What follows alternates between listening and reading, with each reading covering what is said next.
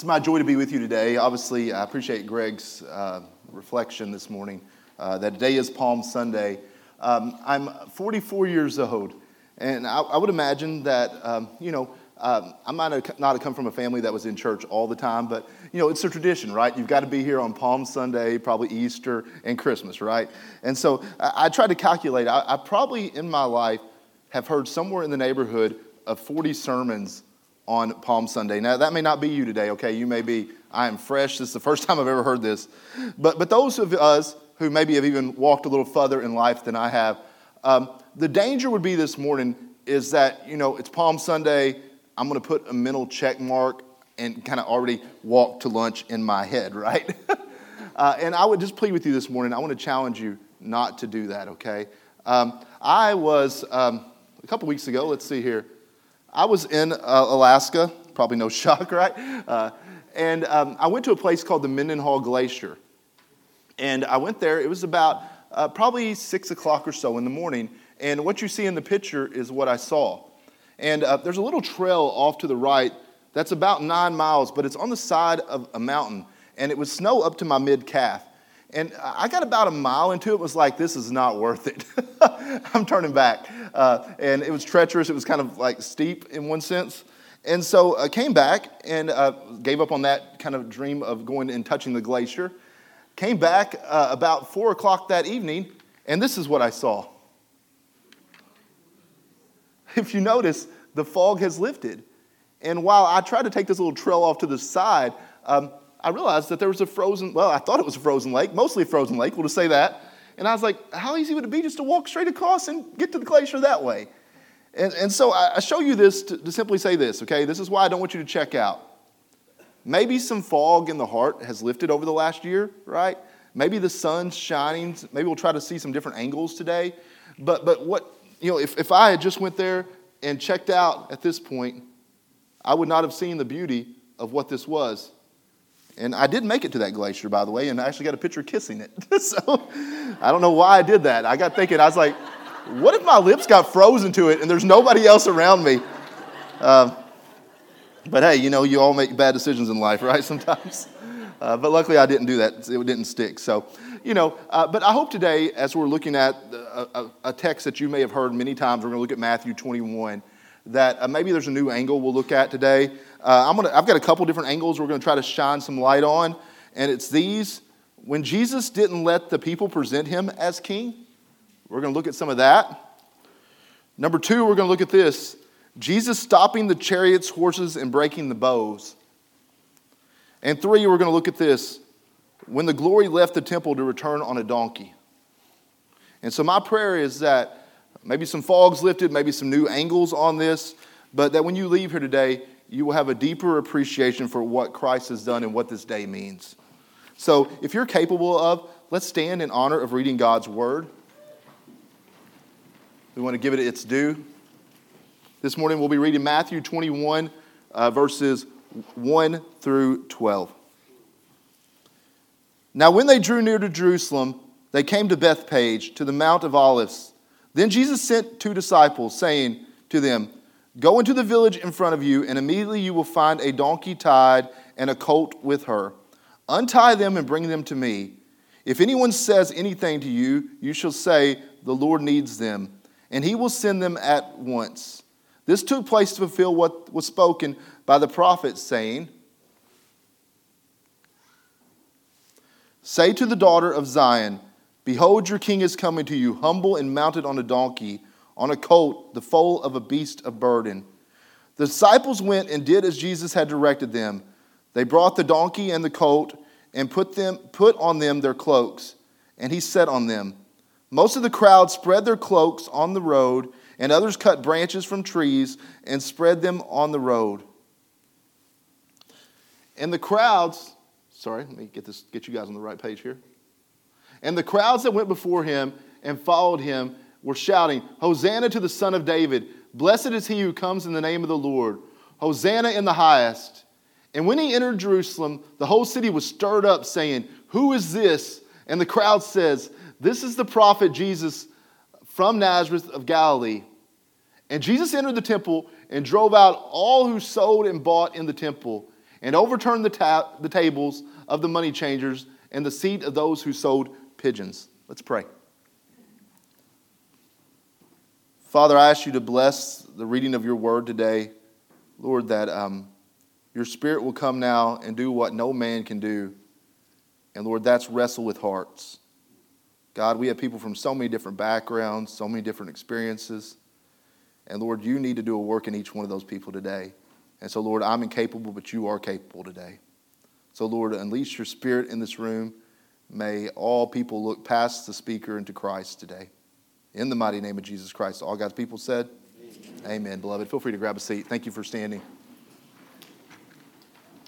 So we'll go back and just kind of approach this in sections. I think that's the easiest way to approach text.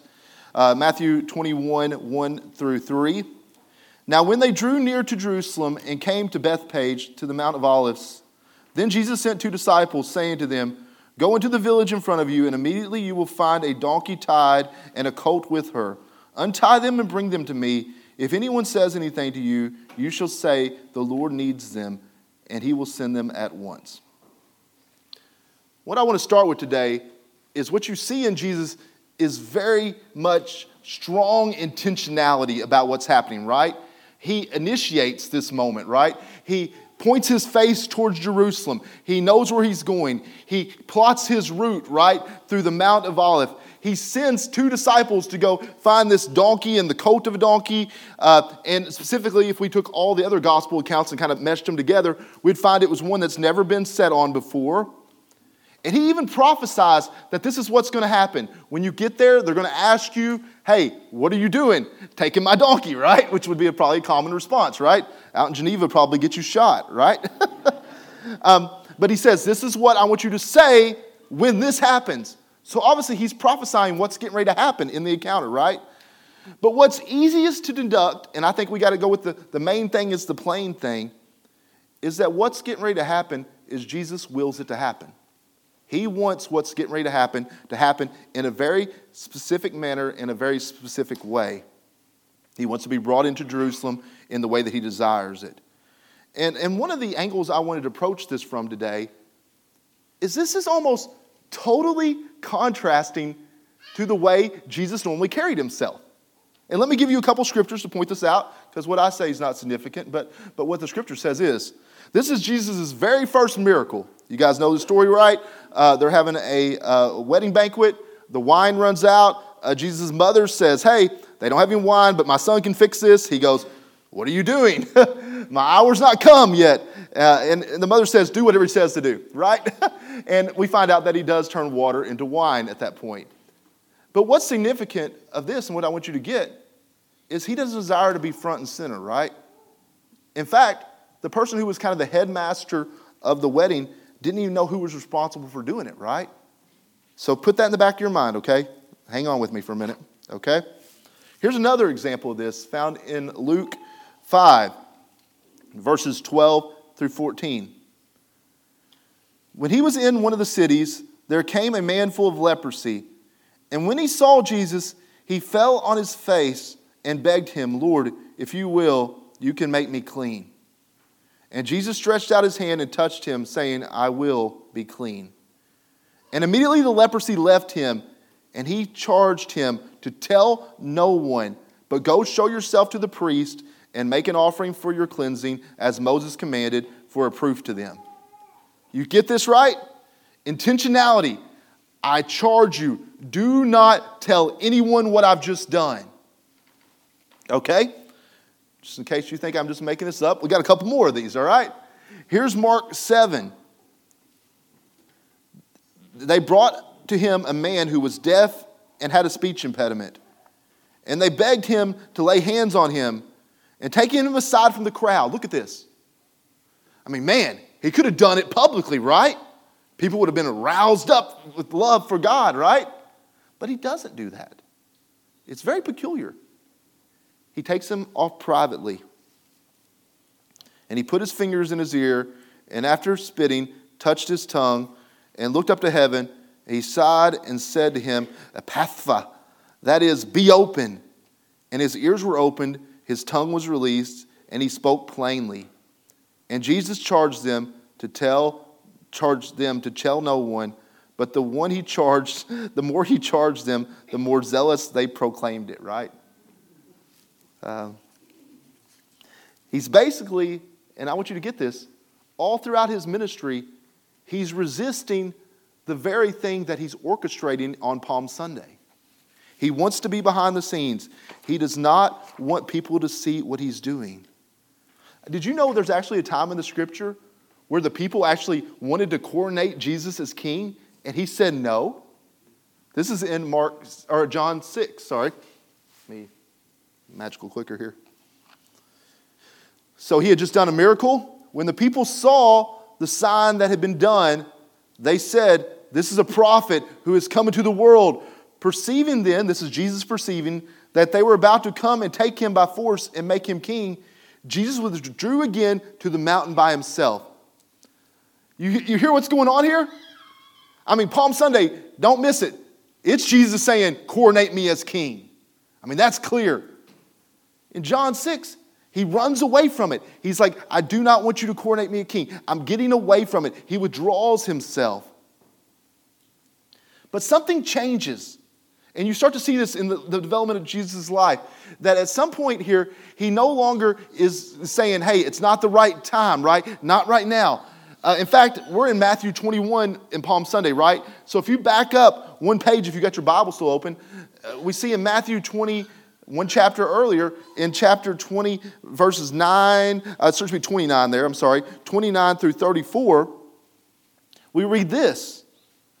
And as they went out to Jericho, a great crowd was following him. Okay, so you get the imagery here, right? You've got a great crowd going. And behold, there were two blind men sitting by the roadside. And when they heard Jesus was passing by, they cried out, "Lord, have mercy on us, Son of David." And the crowd rebuked them. Don't you love that? Shh, stay in your mess. Man. They cried out again, didn't they? All the more loud. "Lord, have mercy on us, Son of David." And stopping, Jesus called them and said, "What do you want me to do?" I love it. They said to him, "Lord, let our eyes be open." And Jesus in pity touched their eyes, and immediately they recovered their sight and followed him. Now, what I want you to understand is when they're crying out, "Son of David," they are referencing, I believe I've got it written down, 2 Samuel 7. There was this prophecy that the Messiah was going to come, that he was going to be from the lineage of David. And so when they are saying, "Son of David," in public, and he responds to that, he's basically saying now publicly, "I am the Messiah. I am fulfilling that." And not only that, but where does he do this miracle?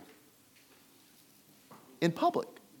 It's the contrast of all of his ministry up to this point. In essence, he is to say what he's resisted the whole time now needs to take place. And so our question for us today is this: why for the change? Why from, "Hey, in private, don't tell anybody about this, I want to keep it very kind of on the down low," you could say, right? To now, I'm literally going to respond to messianic titles. I'm marching into a city with a crowd. I'm healing people, which just makes the euphoria go up and up and up, right? Why? He's basically encouraging proclamations now of his kingship. And I propose it goes back to this, the very first miracle that we looked at today with the water to wine. Is there a line in here that kind of sticks into your heart? Come on, help me out. We'll do student ministry. Hours not come. That's right.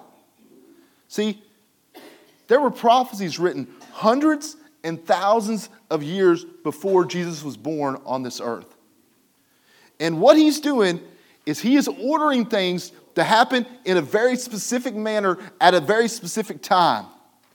And what we get is just the teeniest little glimpse into the divinity of God and the foreordination ability of God. That he can order things to happen in the exact ways that he wants it to. But this shouldn't shock us, right, at all. Because Jesus said some profound things about things like this.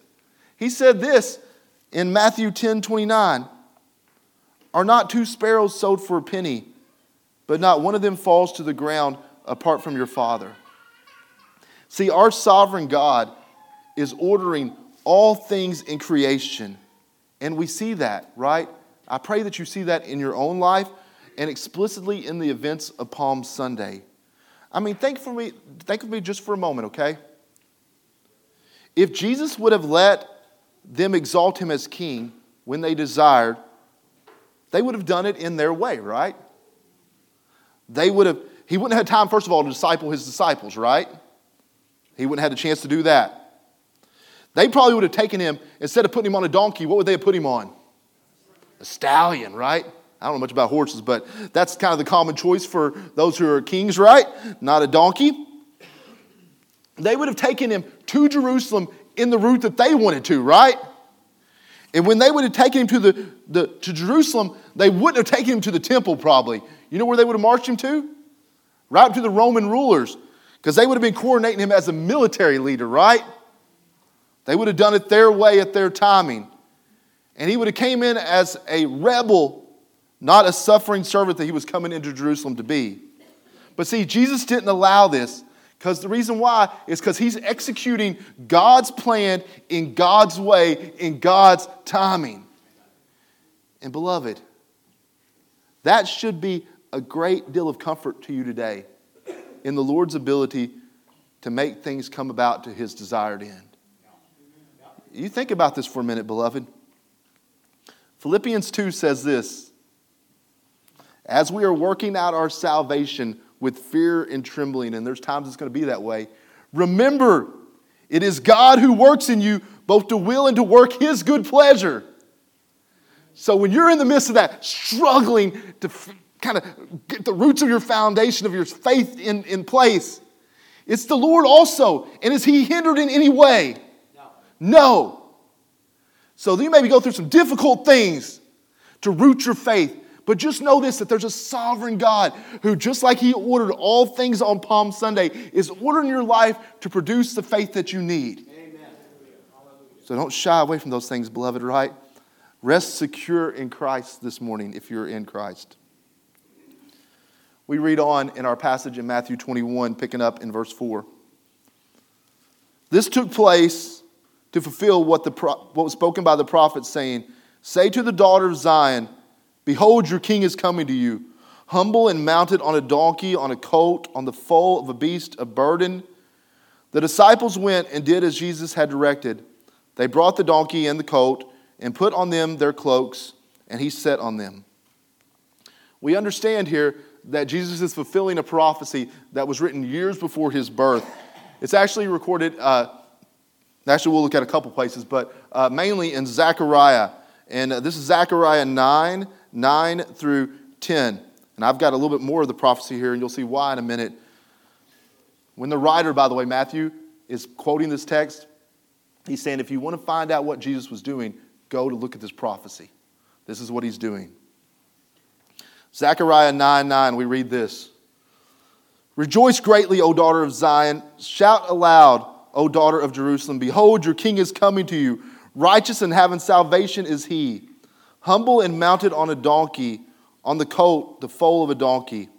I will cut off the chariot from Ephraim and the war horse from Jerusalem, and the battle bow shall be cut off, and he shall speak peace to the nations. His rule shall be from sea to sea and from river to the ends of the earth. Amen? Amen. Let me grab a drink.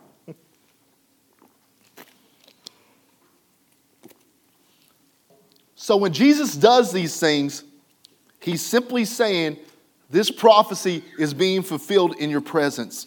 God's plan, God's ways, at God's timing. It's amazing how much prophecy is being fulfilled, by the way, with each Jesus' decision. If you look at Genesis 49, they said there will be a lion that comes out of the house of Judah, and he'll be riding a donkey's colt. So again, you see this, right? And we know Jesus is the Lion of Judah, right? Coming out, marching into Jerusalem. He is coming as a king. No longer is he delaying this revelation, but he's coming to bring salvation. But it's interesting. Did you notice in the bigger passage in Zechariah, it says that salvation is going to be brought by cutting off chariots and the war horses, breaking the bows, and speaking peace to the nations, and that his rule is going to go from sea to sea. Now, and prophecy often does this, it will have a local fulfillment partially, but then there's a bigger messianic fulfillment. He's going to bring peace by breaking the bows, the chariots, and the war horses. And keep in mind, okay, like follow with me for a second, okay? This isn't like hippie peace, right? This is the peace like between warring fractions is what the peace is here. Be like two nations that are at war with each other, and peace is going to be brought, is what it's saying. And here's what we need to think about. Who then is the warrior mounted on chariots? Who's the one with the horses, the war horses, and who's got the bow bent back, ready to fire it? It's the Lord God. The right punishment for sin is death. I mean, you get this imagery, right? We love the book of Revelations. He's mounted on chariots, and he's got these horses ready to go, right? To revenge sin. Not quite so reassuring when we realize that's what we had to have peace from. Is a God who was rightly ready to punish sin fully. Mounted on the brim of heaven, ready to destroy the entire creation because of sin. And just so you don't think I'm just making this up, listen to what this language is in Romans 5. For if while we were enemies, we were reconciled to God by the death of his Son, how much more that we are reconciled shall we be saved by his life? More than that, we also rejoice in God through our Lord Jesus Christ, through whom we have now received reconciliation. You see the language here? Enemies. Reconciliation is needed. I mean, in our sin, okay, and if you are a son and daughter of Adam, you have been born into sin unless your name is Jesus Christ, right? And there's a uniqueness there because he wasn't, and it showed. But we have all sinned and fallen short of the glory of God. And when we sin, you've got to understand, sin in its right connotation is holy rebellion. It is looking at the God of the universe who created us and saying, I'm doing things my way, not your way. I mean, it would be, I was trying to think of a great illustration for this, okay? And I think, Geneva, this will help you out, okay? I decided to take on the government. That's not too odd out here, right? And so I go home today, and I design my own flag. I don't know what you want to call it. United States of Aaron, maybe. And I build a stick fort in my front yard, right? And I raise my little flag up in the front yard. And I go, come and get me. I'm ready for you. And the United States probably doesn't even recognize it for about 10 years, but then they finally realize that I'm over here with my little fort, right? And they fly the first B-52 over and they go, do you want to do it? I mean, the air pressure alone makes my whole fort fall down, right? I use this illustration that if you're sitting here today in your sin and rebellion against your God, you look far more foolish.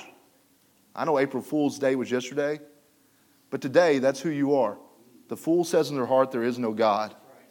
And you have a stick fort, which is your life and all your little sins that you love. And you're standing there in the yard of your life that God gave you. God designed you. He created you. He gave you the breath. He's even giving you the breath you breathe out rebellious sayings towards him. And you're an enemy of him. Keep in mind of that. But we have a God that's willing to die for his enemies. That he comes to speak peace, to break the bows, to cut off the chariots, to stop the war horses. I mean, this is what we read about in the prophecy of Jesus' life in Isaiah 53. Surely he has borne our griefs and carried our sorrows, yet we esteemed him stricken, smitten by God, and afflicted. But he was pierced for our transgressions, and he was crushed for our iniquities. And upon him was the chastisement that brought us peace. And with his wounds we are healed. All we like sheep had gone astray and had turned each one to his own way. And the Lord laid on him the iniquity of us all. Skipping down to verse 10. Yet it was the will of the Lord to crush him. He has put him to grief. When his soul makes an offering for guilt. He shall see his offspring and shall prolong its days. See, Jesus is fulfilling the will of the Lord. And, really, things this grand we have to be careful to speak of lightly. I mean, you think about this. Jesus walks into Jerusalem to be crushed, that we could be reconciled with God. I mean, you think upon that. Because the rightful punishment for sin needs to be paid. That's why he pleads out on the cross. Forgive them. They have no clue what they're doing. That's why he shouts out, why have you forsaken me? The war horses, the wrath. He steps in front of it and he takes every drop of it down for us that are in Christ. He opens his mouth and the wrath that was rightly mine comes right upon him at that moment. Don't see just nails and Roman soldiers mocking him and stabbing him. It's far deeper than that. Upon him is the punishment that brought us peace. And if we placed our faith in Christ today, that peace is yours. We have peace today with God. And if you're hearing this for the first time, the opportunity for peace for you with God is available today. If you have ears to hear, respond this morning. Amen? Amen. Amen. I love the end of this prophecy, by the way. The Lord will be pleased at his offering and extend his days. And that's next week, by the way. Easter. He will raise from the dead. Amen? Amen. Let's continue on in our Matthew 21 passage, verses 8 through 12. Most of the crowd spread their cloaks on the road, and others cut branches from the trees and spread them on the road.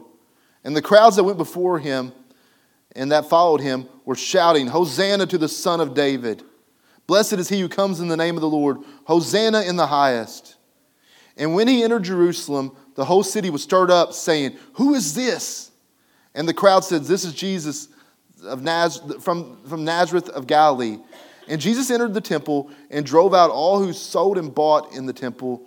And he overturned the tables of the money changers and the seat of those who sold pigeons. I don't even think they know what they're doing sometimes. They're shouting out, Hosanna, which literally means, I beg you to save us. And Jesus travels some 4 miles, and I've got a map here from Bethpage down into the temple, right? And it would make total sense if you look at the map that Jesus would have came in the eastern, or what's called the Golden Gate of the city, right? Go back to our passage. I love what he does. What does he do when he first gets there?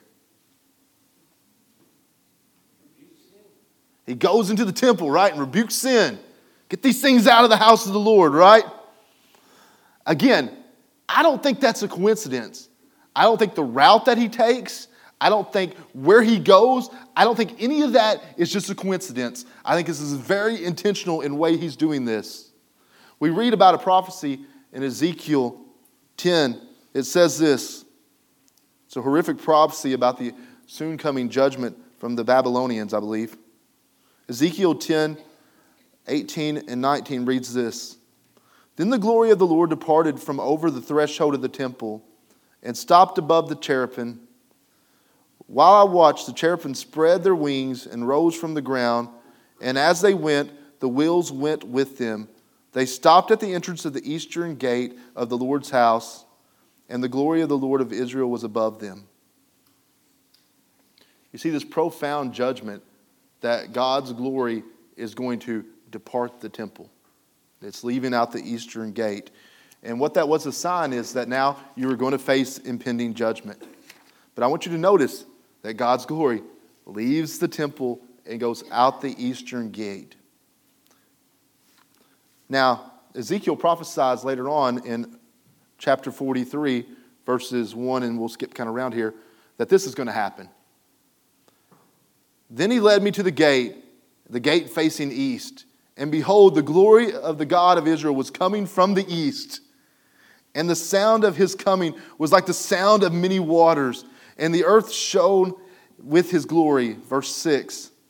While the man was standing beside me, I heard one speaking to me out of the temple, and he said to me, Son of man, this is the place where my throne and the place where the soles of my feet, where I will dwell in the midst of the people of Israel forever.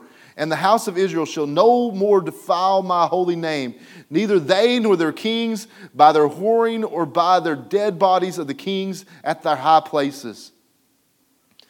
And I think, sure, in Ezekiel in one sense, we have a fulfillment of that, the restoration of the temple, right? But was it ever truly where they would no longer defile his name? No.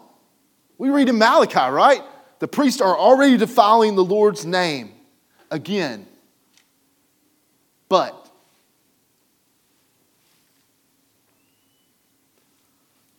you see one coming through Bethpage,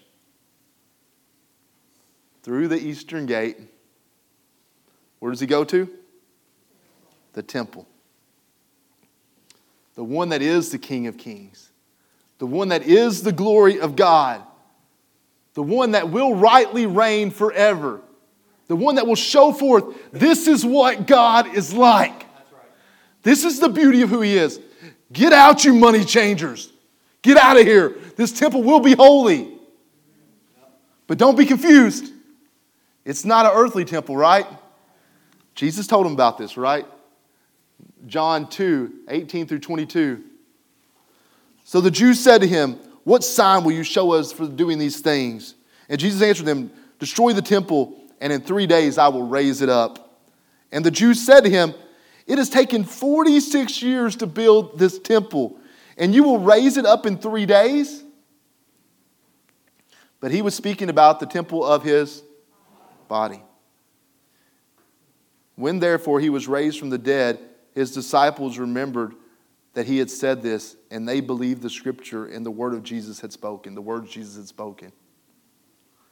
Jesus is the true and better temple of God. He's where the glory of God dwells permanently, not temporal like an earthly temple, right? And don't be mistaken, when he died, the curtain tears. Now listen, somebody came in there and said, well, I got to sew this curtain up, right? Because for a few more years, it kind of dragged on like you see in a movie, a dead man, right? He's kind of dead, but he's not quite dead yet. It dragged on to 70 AD, but that was not where God was. That temple was done. It was like Ezekiel talked about, a dry place, until it was finally destroyed and good riddance with it. Because it was a fake. It was a shadow. It was pointing to something far grander than itself. Not built with rocks, but Christ. Amen. I love what this text says. They didn't get it. Maybe the fog is lifted for you this morning. You get it. The disciples didn't get it when he said it. But I love what it says. After he raised from the dead, they remembered and they believed. And beloved, that's what I pray for you today. That as we've taken our time and kind of worked through this text, that you have remembered and believed this morning. That you've thought maybe for the first time upon this. What has Christ done for you on Palm Sunday? Man, what are we going to be celebrating next week? Why it has so much significance.